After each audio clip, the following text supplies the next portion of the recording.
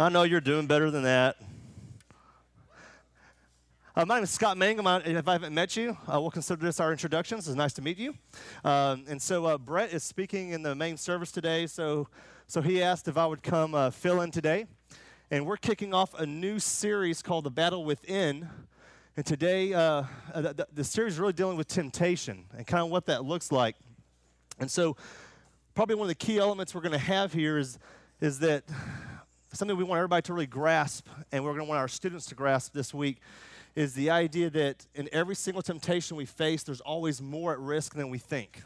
And I think you'll see a theme through here, just that we want to try to get our focus from just on the actual issue at hand and realize the consequences that can come from different decision making and things of that nature. So just kind of get you ready for that. One of the things in preparing for this, came across a study that these scientists had done with children. They wanted to see how kids would respond to delayed gratification, if they could understand what that concept was as a child, and then if they, as they grew to teenagers and adults, if they actually changed or if they had those same habits. And so what they did, and it's pretty interesting, they brought these kids in to a room and basically said, this is what we're going to do. We're going to separate you. So you're going to sit in a room by yourself in a chair and a table. And we're going to bring out these fresh-baked chocolate chip cookies. They're like, all right, but here's the catch. If you can sit there and not eat a chocolate chip cookie for 10 minutes, which, for kids, that sounds like an hour, right? Hey, I was asking you, when are we going to be there? 10 minutes. How long is that? They asked them, for 10 minutes, if you can sit there and not eat that cookie, we'll give you something better. All right, so the kids are sitting there. You can imagine the videos on this. You've got a kid sitting there looking at that cookie and just staring at it. Won't take his eyes off of it. Then there may be another kid, another video that kind of gets closer and smells it, but he didn't touch it, didn't eat it because he knows something good's coming. He's waiting. And then you have another one that's kind of like, I'm going to touch it. Oh, it's soft. It's soft. Takes a little lick, and as parents, you're kind of laughing because you understand that's just how kids are, right? They're kind of testing the boundaries. Well, then there was a large group of kids that actually said, what can be better than a chocolate chip cookie? Boom, ate it, done. They didn't want to wait and see what was coming on the other side, right? And I said, I can identify with that. I think I'm a big chocolate chip cookie guy. I probably would have done the same thing. So what's interesting is that as their study went on for about a 20-year period, the same kids that made those decisions to eat or not eat the cookie when they were kids, when they were retested in a different type of environment as teenagers, made the exact same decisions. So some waited, thinking, all right, there might be something better coming my way. And others were like, what can be better than what was right in front of me? And so they found that later in life, they kind of follow the same thing as adults. So there's a pattern. Now, some of you may be sitting there going, so Scott, are you starting to tell me that if my kids are screwing up right now, they're going to screw up forever? That's not what I'm saying. It's not what I'm saying. There's more hope than that. Way more hope than that. So Andy Stanley, he also saw this experiment, and he wrote. He says, while watching the experiment, he made two observations. And I think they're pretty cool. The first is that he realized that in the moment of temptation, you don't always recognize that there's more going on than what's happening in that particular moment. They don't realize that there's more happening, that there's consequences to some of those decisions. The kid that ate the cookie, they never saw maybe what was better, right? They had no idea what was coming up. And then those that did wait got whatever prize that was, for example. But the second thing that I think is pretty interesting too is that he says it set this tone. He says the children's willingness to wait or not wait was based on the confidence they had in the researchers if they trusted that what they were saying was real. So the kids that waited had confidence that what was coming from the researchers, the teachers, so to speak, they believed there was going to be something good on the other end, and they were willing to wait for that. Those that went ahead and ate the cookie, they really kind of said, I don't believe it. I believe this is a trick, and why should I wait? And I think that happens to us a lot of times as adults, and I think we see that in our children as well, is that we live in a world of convenience, of drive-through, fast-through, got to have it now. I mean, I was at McDonald's this past week. I didn't think about it right now. This past week, coming back from Carlsbad, New Mexico, and it literally took 9 minutes to get my meal in the drive-thru. Hey, don't tell my wife, Miss Dietitian, that I went to McDonald's, please. This is us right here, safe place. 9 minutes. And I remember thinking, what is the deal? You know? So we live in this world of convenience, and we don't deal with delayed gratification very well at all. So for the next 4 weeks in this series, as we begin covering it, we're talking about all these different temptations and how we handle those in life. And there's a few things that we're going to tackle, whether it's the big ones or the small ones. I think we're going to find there's some similarities in there. And we're going to find that attacking and handling temptation in our life, no matter what the size of those temptations are, will have some similarities that we can build off of. So, make sure I didn't miss anything here. So in that process, I think what's important, I think right now, when I was going through the study and kind of preparing for this, I had to overcome this thought, the little white lie stuff, the little issues, you know, of like, well, I know that's the rule, but look, Macy, you're 13, but the buffet is 12 and under, and it goes from like $8 to $20. So you're 12, right? You know, those type of things, those little things. And she's like, note to self, I got you, Dad. I will use this against you in the future. You know, so I had to start thinking through, okay, do I approach life in the same way with the little things and the big things? And I think when things come back down to it, it all revolves around, do we actually trust God to be who God is?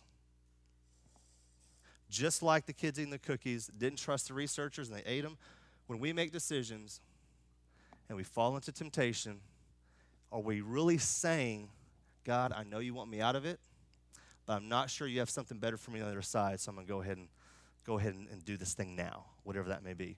So I think that's a challenge for us as we dig into this today and in the future weeks. I think one of the issues, too, is in that discussion, trying to connect that idea that we just talked about. Because we're all adults. We've all been through life. We have experiences. We should know better. And I'm going to tell you, we're all just really big kids. We are. We're just older kids. We still make some of the same mistakes and decisions that we made when we were younger.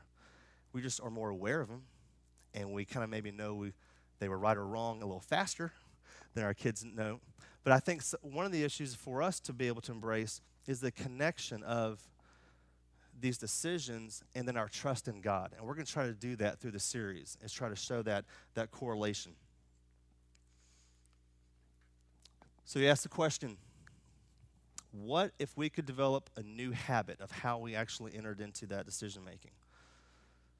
I mean, have you ever thought about being in a situation where you say, you know, I've got some personal issues and I can't stop. I mean, it's a habit. I can't stop. You know, I always go to McDonald's every day, or I'm always online more than I should, or I don't know, I curse at home all the time when I'm angry, or whatever it may be. You know, we all have those issues, and I think there's a point where we have to say, all right, we have issues. We're good with that. We're totally good with that. But if we're saying we can't stop, what's the obstacle? What's the issue preventing us from being able to change that behavior, to change that opportunity? I think if we begin and we help our kids begin to think through, hey, when I come up to an opportunity that may not be the best for me, a decision, a temptation, we'll call it, that may not benefit me, if we can get into a habit of thinking, is this God honoring, or will it take me away from God? Is this good now, bad later? And not just get caught up in that moment of, oh, I haven't prepared for this. Yeah, I'll go ahead and do that, guys, whatever that may be. You know, I've told students for a long time, and all the other churches I've been in, and in our youth groups and stuff, I've always made the challenge that whatever you do a lot, whatever you spend your time doing is what you're good at, right? You've probably heard me say it in here before too. I mean, that's why there's practice for athletics, 2 hours a day, 5 days a week. They're practicing to get better at what you do. I mean, it's that way in anything we do in our life. and our spiritual life totally included. The time we spent in the Word or seeking Christ is in direct relation to how we respond to life. If we spend a few minutes a week, should we expect a different result? First, be able to stand up to Satan and temptation if we haven't prepared ourselves for how to handle that situation? I tell students all the time, think about your answer and how you're going to react to a situation before it happens. So when it happens, you're already there. You don't have to go through the, I don't know what I'm going to do. Do I get in the car? Do I not get in the car? Whatever that is. And I think as adults, we need to do the same thing in our work, or even our homes. Begin preparing for that situation so we can respond in an intelligent, godly way. So let's see what the Bible has to say about temptation. We're going to hop into Matthew 3. We're going to go 3:16. I'll give you a second to find that if you want to do that. As you can see, no PowerPoints today. This is real easy and simple. Didn't want to confuse anybody with anything on the screen. So here we are in 3:16. It says, as soon as Jesus was baptized, he went up out of the water, and at that moment heaven was opened, and he saw the Spirit of God descending like a dove and lightning on him. Okay, let's be honest. That's kind of a weird thing if you're there. So you know John the Baptist has been preparing the way. Jesus comes, he lets them baptize them, and they literally witness this, see the heavens open, a bright light, like the biggest light show you've ever seen, better than fireworks that we can do here on earth. This light comes down, and they recognize it as a dove of peace, right? And they hear, in 17, they hear God say, and a voice from heaven said, this is my Son who I love, and with him I'm well pleased. So they audibly and visually just saw this dramatic thing happen. That God literally just came out and said, I am already happy with my Son. He's done everything I need him to do to this point. Ecstatic. Way to go, Jesus. High five it. They're totally into it. People see this and witness this. So that's good. Sounds like a big celebration time. Time for a party. But move over to 4:1, and let's see what happens next. The very next words. Then Jesus was led by the Spirit into the desert to be tempted by the devil. Sounds like a party to me. I mean, think about that. Jesus has just had a celebration from his Father and says, hey, man, go get him. Sends him out to be tempted. Now, very clear on this, God does not tempt us. The situations in life on earth, we are going to be in situations where temptation is there. That's what the devil does. That's where he this is his place. He's the deceiver, the tempter, right? And so what you'll see in verses 2 and 3 as we dig into this in the future is that Jesus has to respond to those temptations. He's prepared. He's already outlining for us that just because you become a Christian and you start following Christ, we're not on the Love Boat on some cruise. There's a battle out there, and it's coming at us all the time. He didn't give him a week off and say, all right, you ready? You ready to go deal with it? So temptation is out there for us each and every day. And how we choose to respond to that does set the tone for how we what they're seeing us as we respond. You'll see in verse 2 and 3, it talks about, after 40 days, it says he was hungry. I mean, after 40 minutes, my kids are saying, are we eating again? Right? So there's a temptation for something at home in the pantry at all times, if you know what I mean. So we all have that type of similarity. But it all comes back down to trust. Did Jesus trust that God had a plan for him? Did Jesus trust that getting through that temptation with the devil, that there's something better? I feel like he did. If you continue reading, you know. We can trace all of our temptations, everything that comes before us on a daily basis. If you sit down and dissect it and think about it, we can trace all of those to the three temptations that Christ had out in that desert encounter with Satan. There's no excuse. There's no situation that we cannot be prepared for or we can get out of, because Christ has already given us the path to show us how to do that. So we talked about, what about those things that we said we can't stop, those habits that we can't stop? That's a tough deal. That can be a tough deal. But we're not created to stop those on our own. We're not really created to handle temptation on our own. We have to remember, Jesus came not to just save us, not just to take the penalty of our sins away, but to break the chains of sin in our life. You see, there's one side of being forgiven, right? Thanks, Jesus, I'm forgiven. I'm going to keep going back and doing what I was doing. I'm forgiven. Thank you, buddy. You know, that dance gets really tiring. So Jesus forgave us, but then he says, you know what? The tempter who's here on earth, Satan, he's got these chains on you, but what I have done, broke the chains. But you know what happens to us a lot? As humans, adults and children, youth, whoever you are, this is what happens a lot. This is what our life does look like. Jesus, you've come in my life. You've given me that power. I know that I can live in that freedom. You've given me freedom. You've taken me out of jail. You've taken my chains off. You open the gate, and I'm outside living in freedom. Doesn't mean living out here is easy, but I'm living in freedom. And then what do? Hey, guys, I can't go do that after the football game tonight. I can't. I know I used to go drinking with you. I don't do that now. Jesus saved me. What's that? I kind of feel alone out here. Jesus, where's everybody else? Right? Not doing that. Well, you know, I know I used to drink 6 of them, I know, but maybe, no, I'm not going to do that, guys. I'm not doing it. Just one. You know, it's cool. And so, no, but you know I'm a Christian now. I'm not doing that stuff. I'll get you all home tonight. You'll be fine. And before you know it, we just put chains right back on ourselves. Jesus didn't put them on us. They're actually unlocked, but we like putting them on because we're comfortable in this group.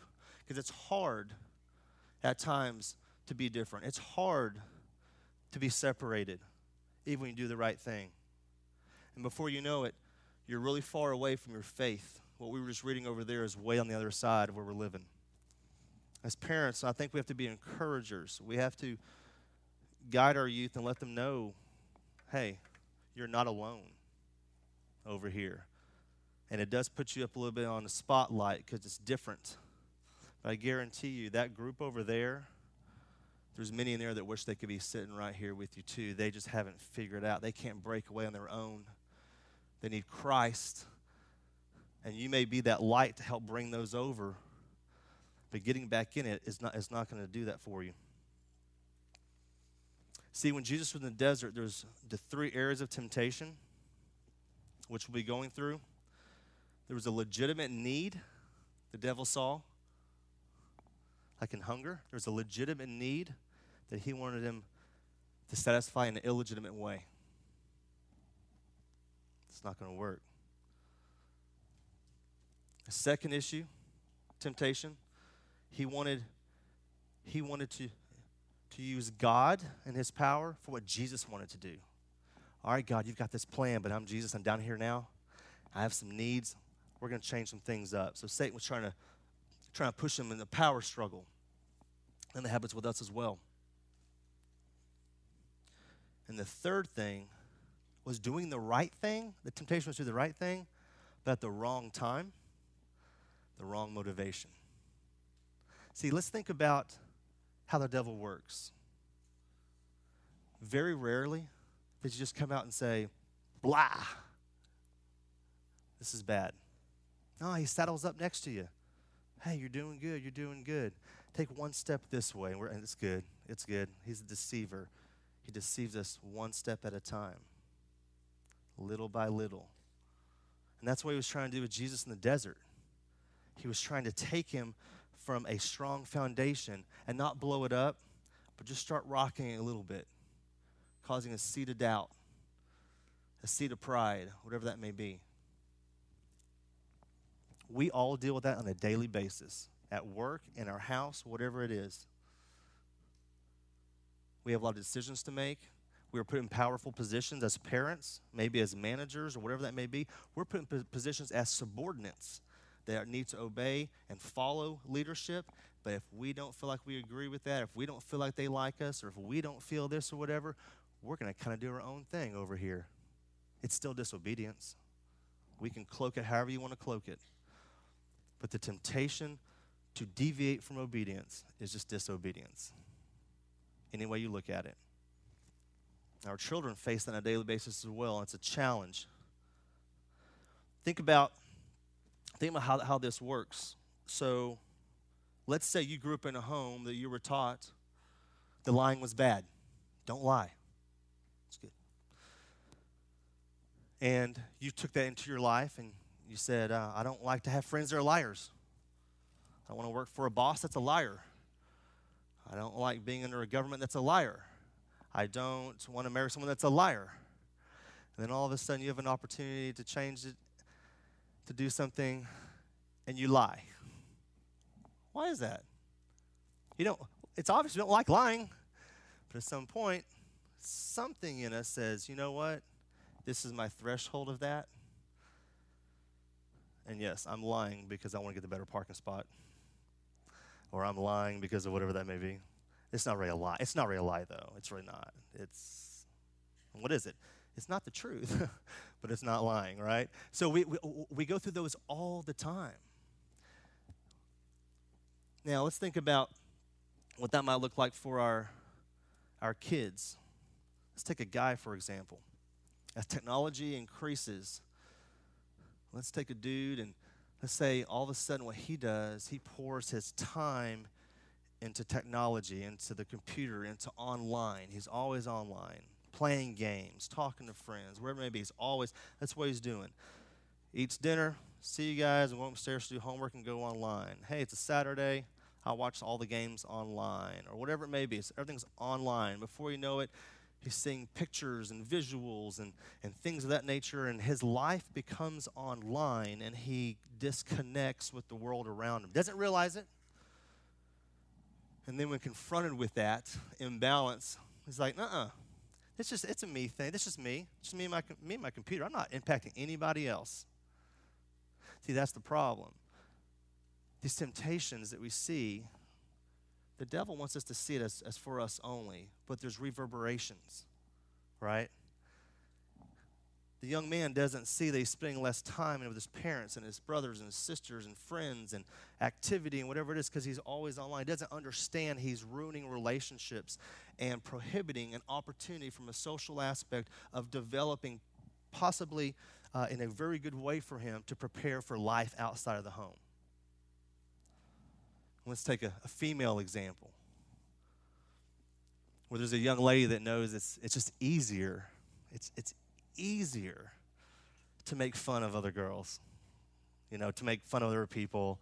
And she's got the ability to shred people down like you've never seen. Her words are biting. She's good at that. It's easier to do that than to keep her mouth shut and just not tear someone down. So what does she do? She's the girl in school that says, hey, let me tell you what happened to so-and-so, and embellishes, and the stories get big, and it hurts people. But the thing is, people come to her. They want to hear the gossip. So she's got people all around her all the time. They're taking from her, hearing it, but not one person confides in her because they don't trust her, and she's actually very alone. She doesn't see that by giving in to the rhetoric that she's putting out, that she's actually killing friendships everywhere and isolating herself right where the devil wants her to be, alone and unprotected.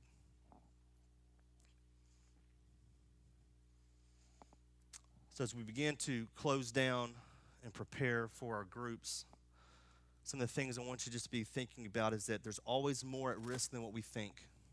When we think short-sighted, we miss the long-term effects that could be coming up in front of us. And our future is at stake every time we're tempted. I'll give you this example. So, about 10 years ago, I was on a business trip in Europe. It's the first time I'd ever been to London.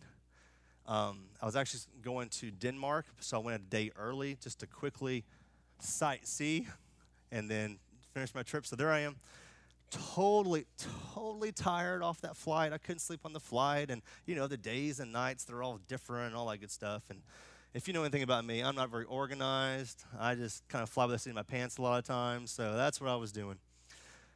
So I get to the hotel, I don't know, maybe I couldn't tell you, the sun was up, I can tell you that much. And I slept for like 2 hours, and I said, I got to go out and just see everything in London I can because I'm flying out the next morning. Cool. So my defenses are down because I'm not really all there, but I'm out walking. I'm going to look for the palace because I wanted to see all the guys with the big hats, and I want to take a picture and say I did London and all that good stuff.